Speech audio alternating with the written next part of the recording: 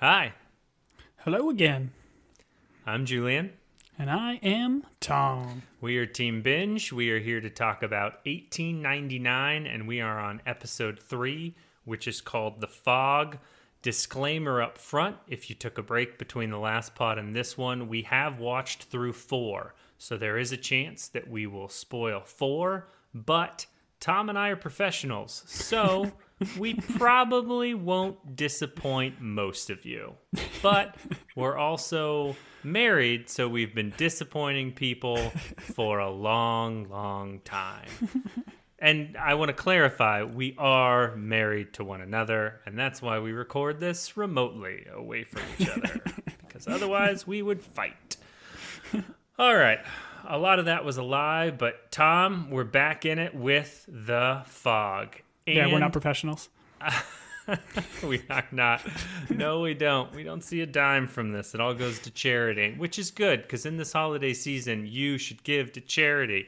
Anyways, before we go into our charity spiel, I'd like to ask you the question, Tom. This episode is all about the fog. Have you, in your life, ever experienced fog? Or, Yes. oh, wonderful. Yes. Go on. When I was a kid, I don't think I've ever had to drive through it, but I remember as a kid in my youth, I used to run around the country playing soccer. We had a tournament in the beautiful Santa Fe, New Mexico. And we were going from, I think, Santa Fe to Albuquerque, and it was this massive fog that rolled through. And we literally had to pull over to the side of the road and wait for like half an hour for it to blow over because you couldn't see 10 feet in front of you. Bananas. Yep. It is very disorienting, the fog, and also, I believe, a Stephen King novel. So thank you for sharing your experiences about the fog.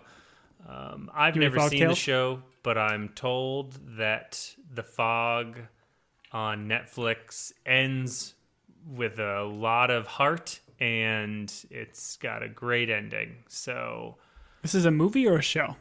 I think it's maybe think it's it's a both. movie. I think don't know. they've done both. Yeah, I don't know. I just know that they all off themselves at the end, and Spoiler alert. Oh, I said we weren't going to spoil 4. I didn't say we weren't going to spoil Stephen Everything King else. stuff. Sorry, my bad.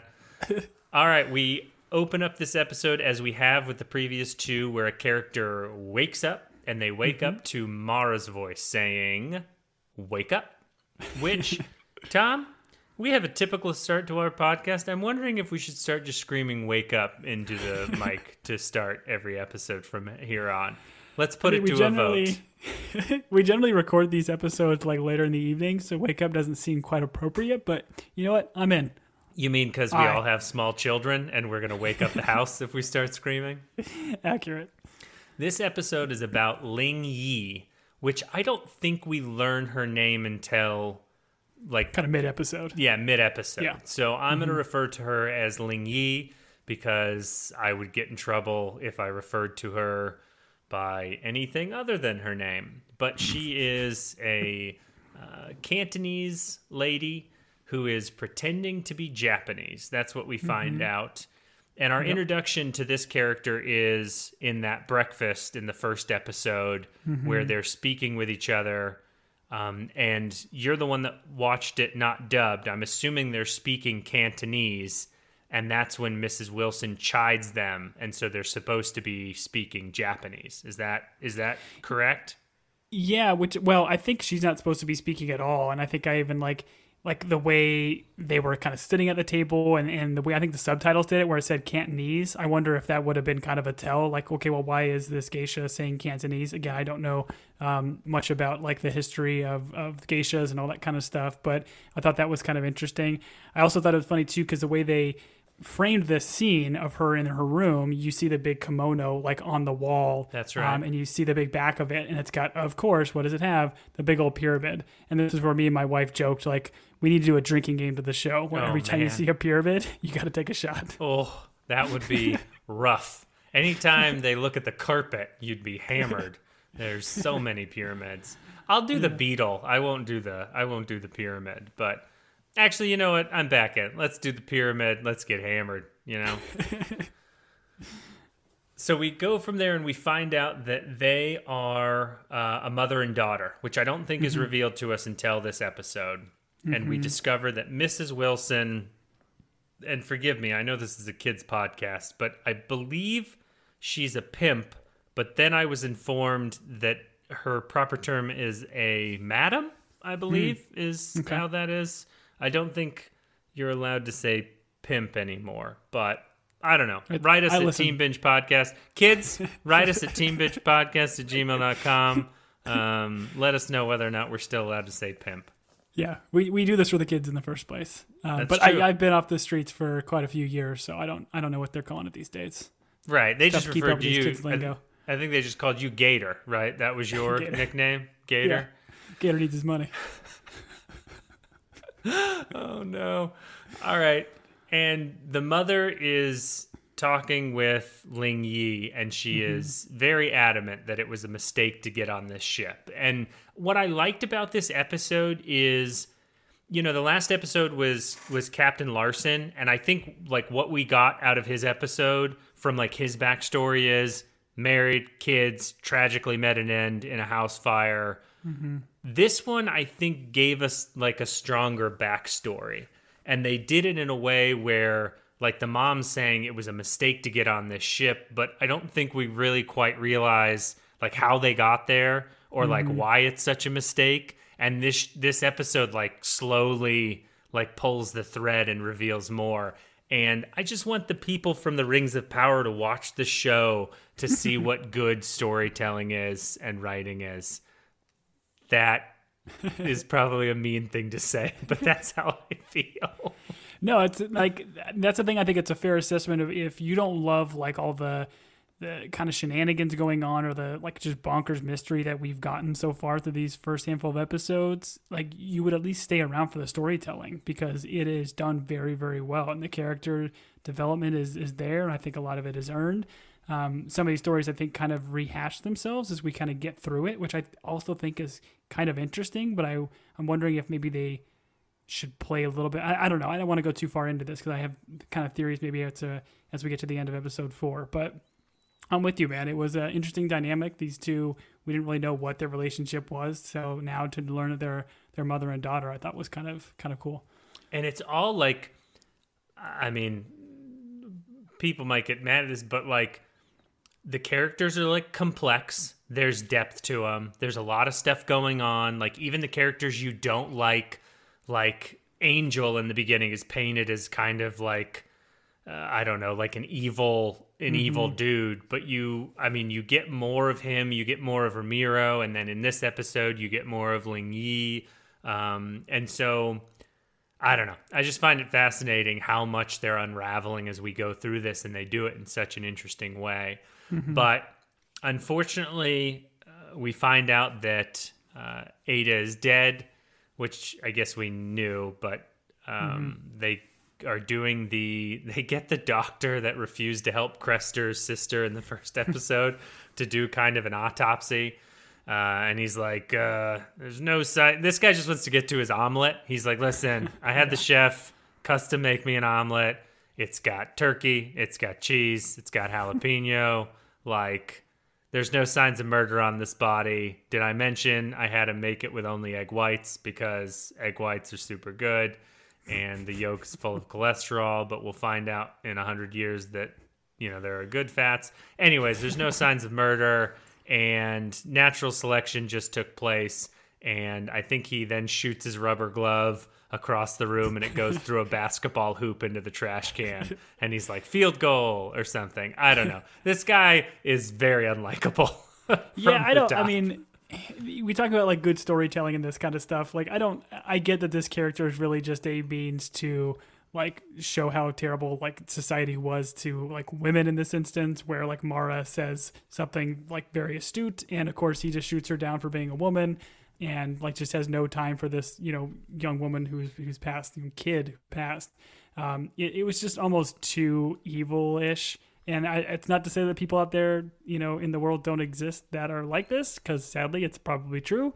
But it would have been nice if there's a little bit more nuance to this character as opposed to him just being, you know, epitome of evil. I disagree. In his episode, when Mara goes, wake up, and he pops to, and he's got that mustache, and it's all these flashbacks about him trying to murder Sonic and Tails, and he's just going to be so, like, upset, and he's going to be building all these robots and stuff. You're going to eat those words, Tom. Okay, You're that's fair. Eat them.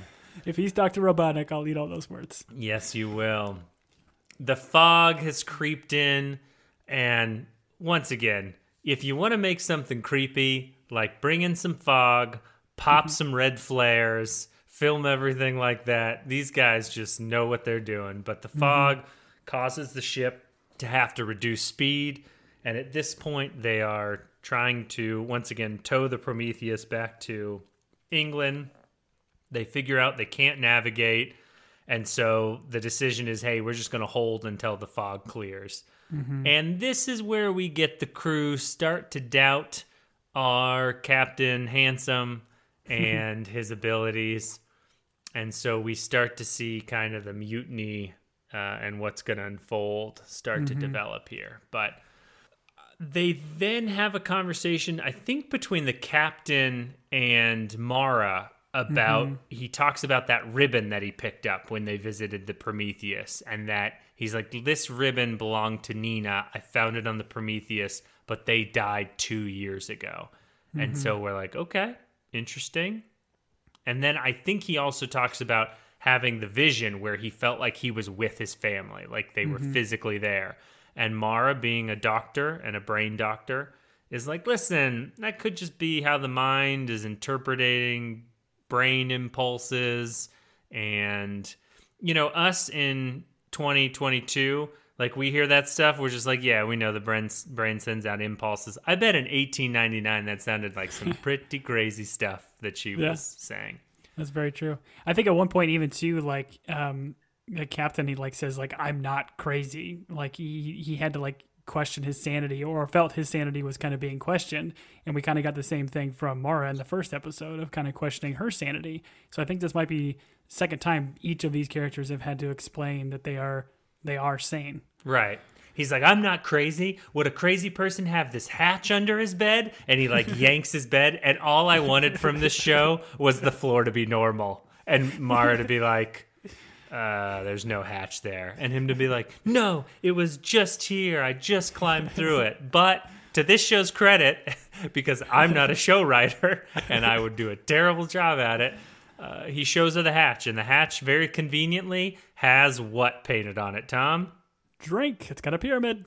Drink. It, and this pyramid almost looks like the POD logo. I don't know if anyone's familiar. Wow, deep cut. With the that's a reference someone will get. But that's that like Trinity type pyramid. Whatever. Something about this pyramid painted on the floor made me think of POD. And I think feel so alive for the very first time? Oh, what a great song. And then something about Here Comes the Boom. Maybe that's what's going to happen. Here comes the boom. Ready or not. That's something.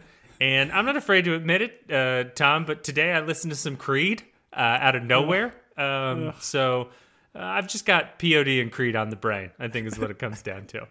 Anyways, so he's explaining, like, I think this is where he goes into, like, the ship went into port. They did modifications on it. This hatch isn't supposed to be here. And then he's like, listen, we need to go back to the Prometheus because we need the logbook. And I was like, okay, got it. Logbook, like, seems important. Do we, I don't know. This felt like, hey, we need a reason to go back. We're going to go back for the logbook. Okay, cool, fine. So, well, we get a little bit of Mara too, where she kind of again explains that she's lost everything and she can't go back. It's like, again, we don't know exactly what she lost and what her backstory is, because even though the first episode is kind of her perspective, if you will, we don't get those same flashbacks as we do for the other characters we've gotten thus far. I mean, it would have been great storytelling, and we would have wrapped this whole show up right here if she'd been like, I've lost everything. I lost my logbook. And he's like, well, we're going back to the Prometheus to get a logbook, so we could solve everyone's problems. But that's not what happens. Once again, I don't write for television. We go down to the lower class. We'll just say the lower class suites. Is that okay? Can we say lower class suites? Steerage. Okay. I prefer suites. It makes me feel And that's spelled Suites. Man, I'm glad. I think I pulled that off. And the Danish passengers are very concerned about Ada, because at this point they do not know that she has met her demise. Mm-hmm. And so you see some like tension starting to rise below decks. Speaking of tension rising from below decks, Mrs. Wilson examines Ling Yi, and it's, I don't know. I guess this is not something I'm real familiar with, so I don't know how to speak to it. But it doesn't look comfortable, and it doesn't look fun, and it is very unfortunate. But we find out Mrs. Wilson discovers that Ling Yi lied about being an escort previously. Mm-hmm. And so...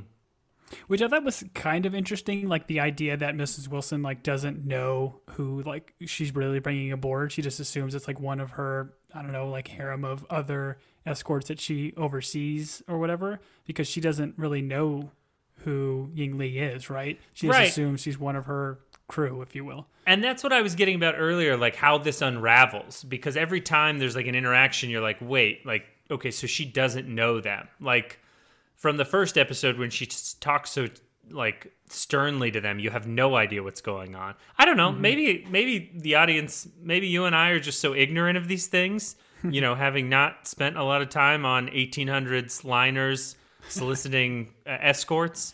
Maybe there's part of our audience knew exactly what was happening. I don't know, but I do think it's interesting how this, like, how they are unraveling this story and what you get to at the end. And I should mention, and this is my mistake because I'm bad at my job as a full-time podcaster, is the opening of Ling Yi's episode is her in that box underwater, like sinking, right? Mm-hmm. And that significance comes into play as the story unravels and we get like what actually happened. But that's the like she's like having that like panic dream, envisioning what happened to the person as we get to that. But for sure, yeah, I think they did, once again in this episode, like how they unraveled this, I really enjoyed it.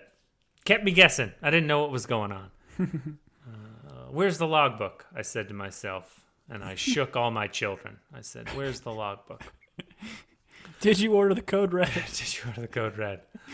My kid was like, is that a video game? I was like, no. Anyways.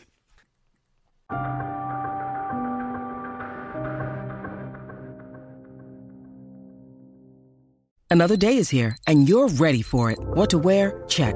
Breakfast, lunch, and dinner? Check. Planning for what's next and how to save for it? That's where Bank of America can help. For your financial to-dos, Bank of America has experts ready to help get you closer to your goals.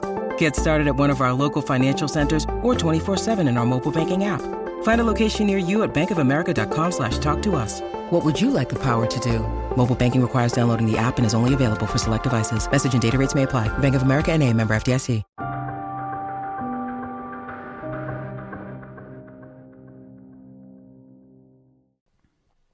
The crew's asking about like the decisions, and Captain and Mara leave for the Prometheus. Mm-hmm. I have to ask this question too, because I think we get not the first mate, but one of the other kind of main crew guys. This guy, I think his name is Franz, right? Like kind of this big, beefy, muscular dude with the beard. Yeah, this dude is constantly bleeding. Like, what is going on with that? Like, he's got scratches on his face. He seems to have kind of like a birthmark on one, but he has like a scratch on one side, a scratch on another. He like never cleans it up. It's always seemingly a fresh wound. Like, there's got to be something to this, right? Yeah, listen. I mean, I can relate. I've got a lot of Franz in me, as everyone says. My mother always says, I got a lot of Franz in me. I'm always in a scrap, Tom. I'm never not scrapping with someone, throwing blows, throwing the old fists, twisting the old fists as we call it, dancing around the ring, twirling the fists. I think he's just, and I think this comes from when they like arrested Jerome. Like, I think he's constantly getting into fights, and so that's why he's always bleeding. Me, I'm not always bleeding because I'm always winning. You know, I'm always scrapping. I'm always winning. I'm dancing. I'm tiptoeing. I'm punching. I don't know. I've run out of phrases, but we don't. I just think it's interesting because, okay, so like I can suspend that a little bit. Okay, the guy's like the ship's bouncer or something. I don't know. Ship's bouncer.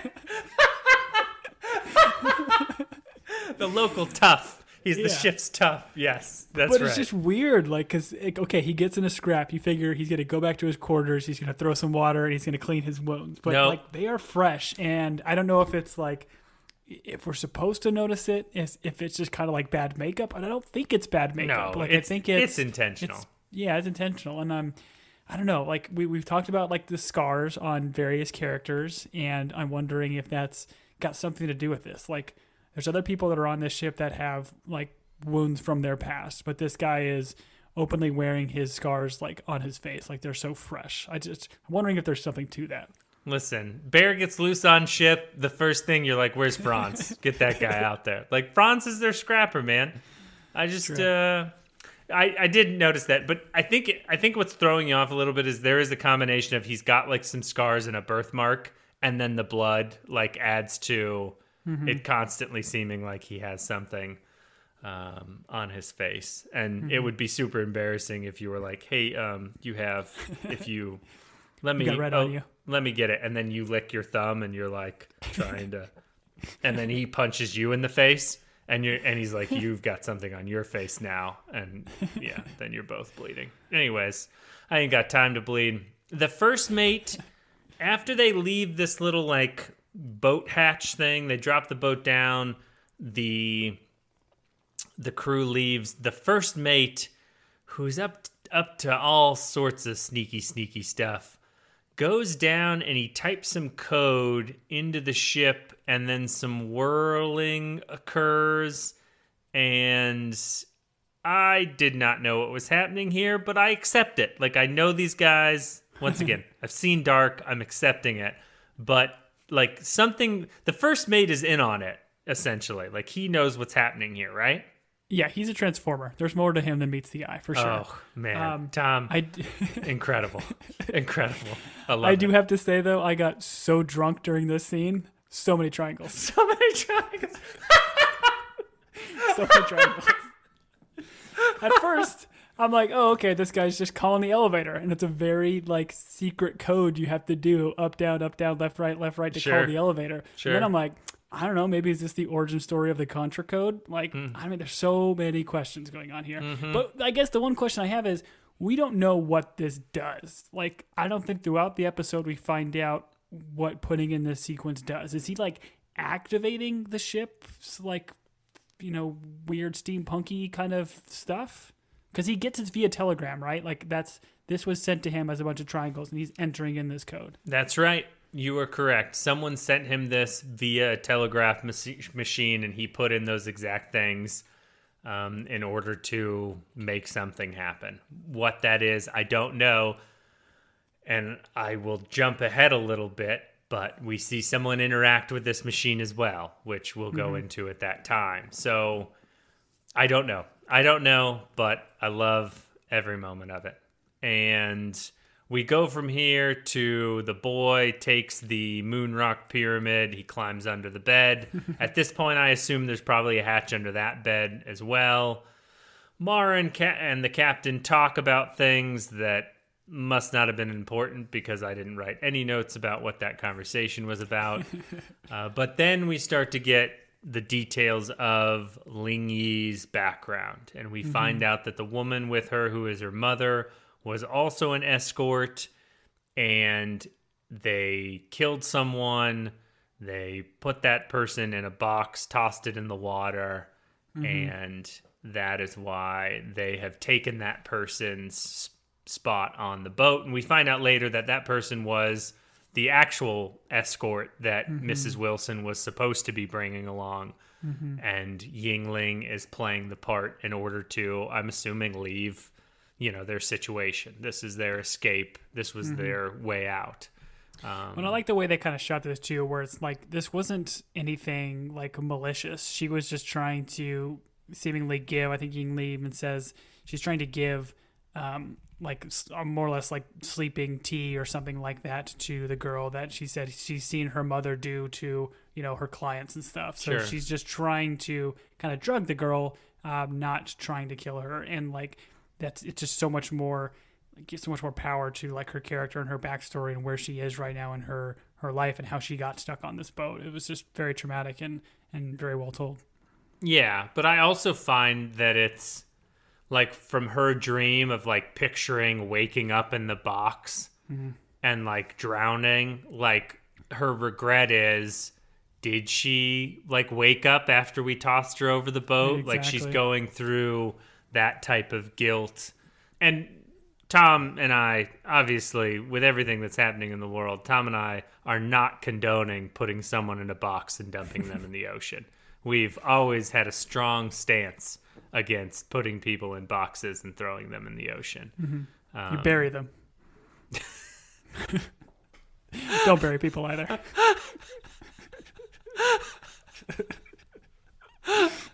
This is going to come back. We can't run for our politics anymore. Not that we were. Tom, no one would vote for us.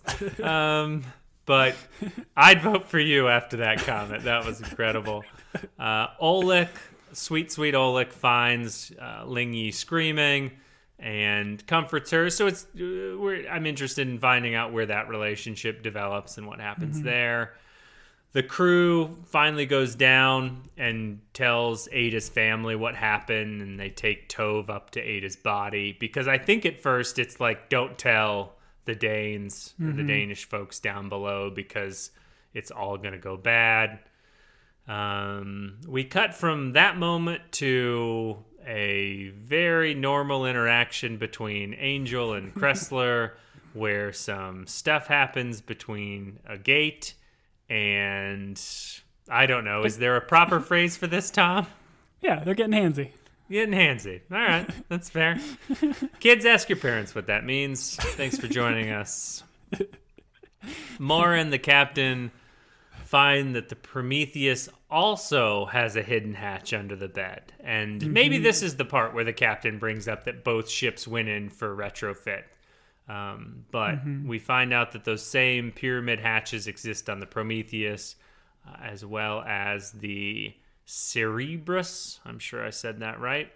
I think they said, I know it as Cerberus, but I think they even said it like on the show, like a Caribus or something like that. So I think you're okay with how you pronounced it earlier. Wonderful. I do want to mention, though, is when they do go down this hatch, I think Mara does go down and kind of like investigate. It's super weird, right? Like it's all like black tile, like very well done black tile all on the bottom. It kind of had like some darkish vibes where they kind of crawled through that tunnel for some of the timey-wimey stuff in dark. And how like kind of pristine parts of the tunnel were. I thought that was kind of interesting here. Yeah, no, the tile work definitely looks like an LA producer that's doing too much cocaine had his bathroom redone, and he was just like, I want it black so that I can see the white. And the builder's like, all right, dude, it's going to cost you this. And he's like, I don't care, cocaine. So anything from like a Shane Black movie, I would say this bathroom tile work looks like it could come from that. Anyways, kids, if you're still listening, ask your parents what cocaine is. The boy, the beetle, and Daniel, I think at this point, all run into each other, and you think Daniel, like, the impression you get is that Daniel is going to hurt the boy, but then we find out, like, they, like, do the Top Gun high five, and all of a sudden we find out they're working together because they're trying to find something. Yeah, like Daniel goes into the room and then kind of confronts the boy and says, hey, did you find it? And then the boy kind of nods no. Like, I don't know, man. Maybe it's just from watching Dark, but I got the sense that these might be the same people. Is the boy Daniel? Like, further on, is there timey-wimey stuff going on? I think you're on track here. I had the same thought. You said it first, so I won't take it from you. But I think there is something very similar about the boy and Daniel. And so if they were, two timelines, past, future, whatever it is, I am 100% with you that they are the same person. We find out that the 3 ships from this company were sold to a Henry Singleton. And I have something in here where I have Mara's brother, ? which I don't know if I was drinking at the time or if I thought Henry Singleton might have been Mara's brother. Her name is Mara Franklin, so I don't know how that works. But so this is a very interesting thing here because Mara's letter is not addressed to Mara, right? Mara's letter is addressed to Henry. That is the name on the envelope. We've seen Eric's envelope or Captain Eric's. His says his name on it. I think we see later, like Lucien, he has his name on that. So this is a very interesting kind of deal here. And I also think it's very interesting that they talk about 3 ships being sold to this guy and the idea of 3 ships creating some kind of, triangle or pyramid potentially out in the sea. So my head is going to like maybe they're taking these ships and positioning them in the sea as a triangle with this machinery to do who knows what. Wow, Tom. Tom? Blow your mind? You just blew my mind. First off, you're right. Her letter does say Henry, and she refers to her brother. I think she calls her brother Henry, and so maybe that's why I wrote that. But I never made the connection that her letter doesn't say her name. It says Henry's name. That's incredible. And you're completely right. If you take 3 ships and you stand them on their stern and you touch all of their fronty point parts, they would form a pyramid. So I think that's what you're saying visually. They would make like a teepee. So yeah, I'm with you there. You just got to figure out a way. The play of 3, I feel like just it has to have meaning, right? We're seeing triangles everywhere. The idea of him buying 3 ships, retrofitting these ships. I mean, we see it certainly in like the graphics for the show and the posters of like the sea being opened in a triangle and the ship kind of going into it. I love it. It's making me think that these are Tom, triangulating. You are too smart for me, my friend. You did an incredible job. I mean, all I can think about right now is we have the Prometheus, we have the Cerberus, or whatever it's called. I mean, that 3rd ship is probably named like, I don't know, Frank? What is the 3rd ship called? What weird guess, Greek? I'm going to guess Kratos, because I'm playing God of War right now. Oh, Tom, I bet you're going to be right. I bet you're going to be right. This is also where the captain brings up the installed communication equipment, and that's something that was mentioned in, I think, like episode 1, where he's like, listen, only these ships have this communication equipment. And so I don't know if I can go on, Tom. You've put so much in front of me that my small brain was not ready for. And I'm sure everyone listening to us is like, Julian, yeah, we all figured that out. But listen, I'm having a moment here. So audience, just calm down, okay? I didn't get it until like doing the notes. Like I kind of had some thoughts while watching the show, but then I'm kind of prepping the notes for it and saw the 3 ships thing. It kind of made me think of it. And I'll give credit to my wife too. I think she even mentioned it too. Like when they said 3 ships, she specifically called out like, hey, that could be triangle stuff. So Ashley, she gets 3 internet points. Good job, Ashley. We'll bring you back for some 1899 trivia and we'll win. I'll win, because I always win trivia. Never won trivia. Oleg and Ling are hanging out. The fog closes in. I believe a love story is developing between those two. I may be wrong. I don't know. I love the way the fog kind of comes in and just like engulfs her, right? Because she's kind of at that little opening where they kind of take the boats out where they went to the Prometheus. But I thought this was also interesting too, because just like in Captain Larson's opening sequence where he sees his kind of family sitting around like a fire, they're like all frozen in time until either he says something or like the scene then starts to like play out. And it's the same thing that happens to Ling Yi when she kind of joins the situation. She sees, I think, that other escort that she takes the role of, like just still like kind of deadpan staring forward. And it's almost like they hit the play button and then she starts moving and interacting. And so this is then the scene where she is there. She thinks it's real. She is interacting with, unfortunately, the woman that they dump in the ocean that is the escort that she then takes the place in order to travel to the U.S. So, and this one's kind of heartbreaking, right? Because she's like mentioning it as she's talking to this escort person, saying like I don't want to have this conversation again. I don't want to be here. And the other person just keep going on with the conversation and doesn't even know kind of what's happening. That's exactly right. Crester unfortunately sees his dead younger sister. This clearly affects him. The crew finds 3 more bodies, which is not great for anyone. Certainly not those 3 bodies. Well, and the 3 bodies are, neatly stacked, kind of on the deck in a triangle. You're right, Tom. They laid them in a triangle, a stacked triangle, we call it. I don't think they were in a triangle, but the assumption is this is Daniel, right? Or something with Daniel or the boy that's kind of causing this. Daniel's just killing people left and right. Him and his beetle. But he's doing this like on the deck and like leaving them all in the same place, right? Like this isn't the crew bringing the bodies here. No. Okay. Yeah, they are discovering the bodies as they lay. And this is Daniel and his beetle. We'll call him Ringo. Just dropping bodies. On the Prometheus, they start going through the furnace and they're looking for like bones and teeth, and they end up finding dun dun dun the passenger list. Thanks, Jimmy. And what? Thanks, Jimmy, for the dun Thanks, dun Jimmy. dun. Yeah, Jimmy, you're doing a great job.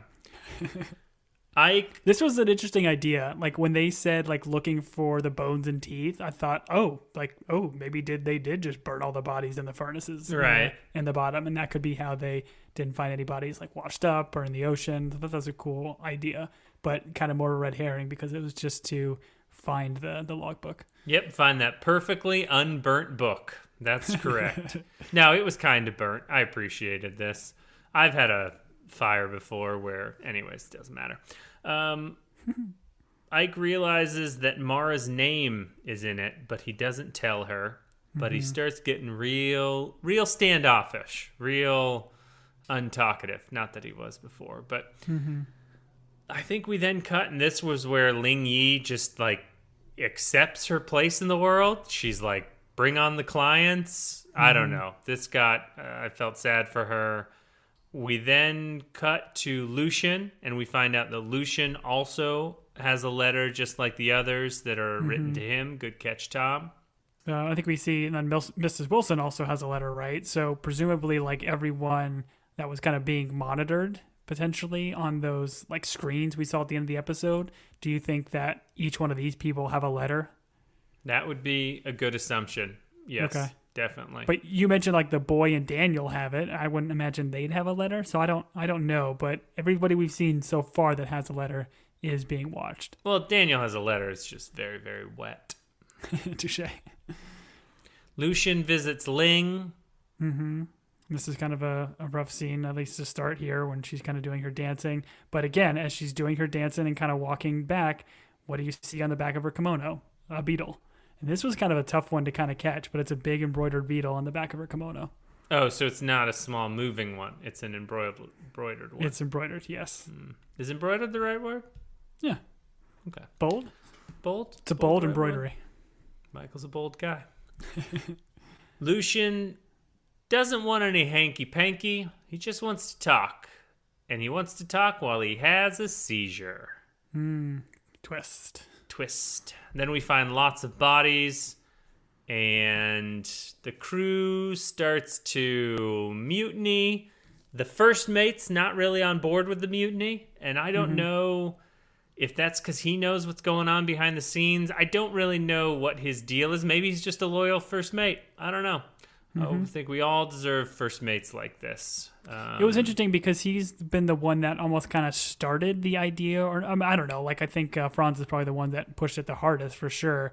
But he made some comments I think early on in episode 1 where he was questioning the captain's judgment. So for him to kind of turn on a dime here, it's interesting, and clearly he knows more than he's letting on.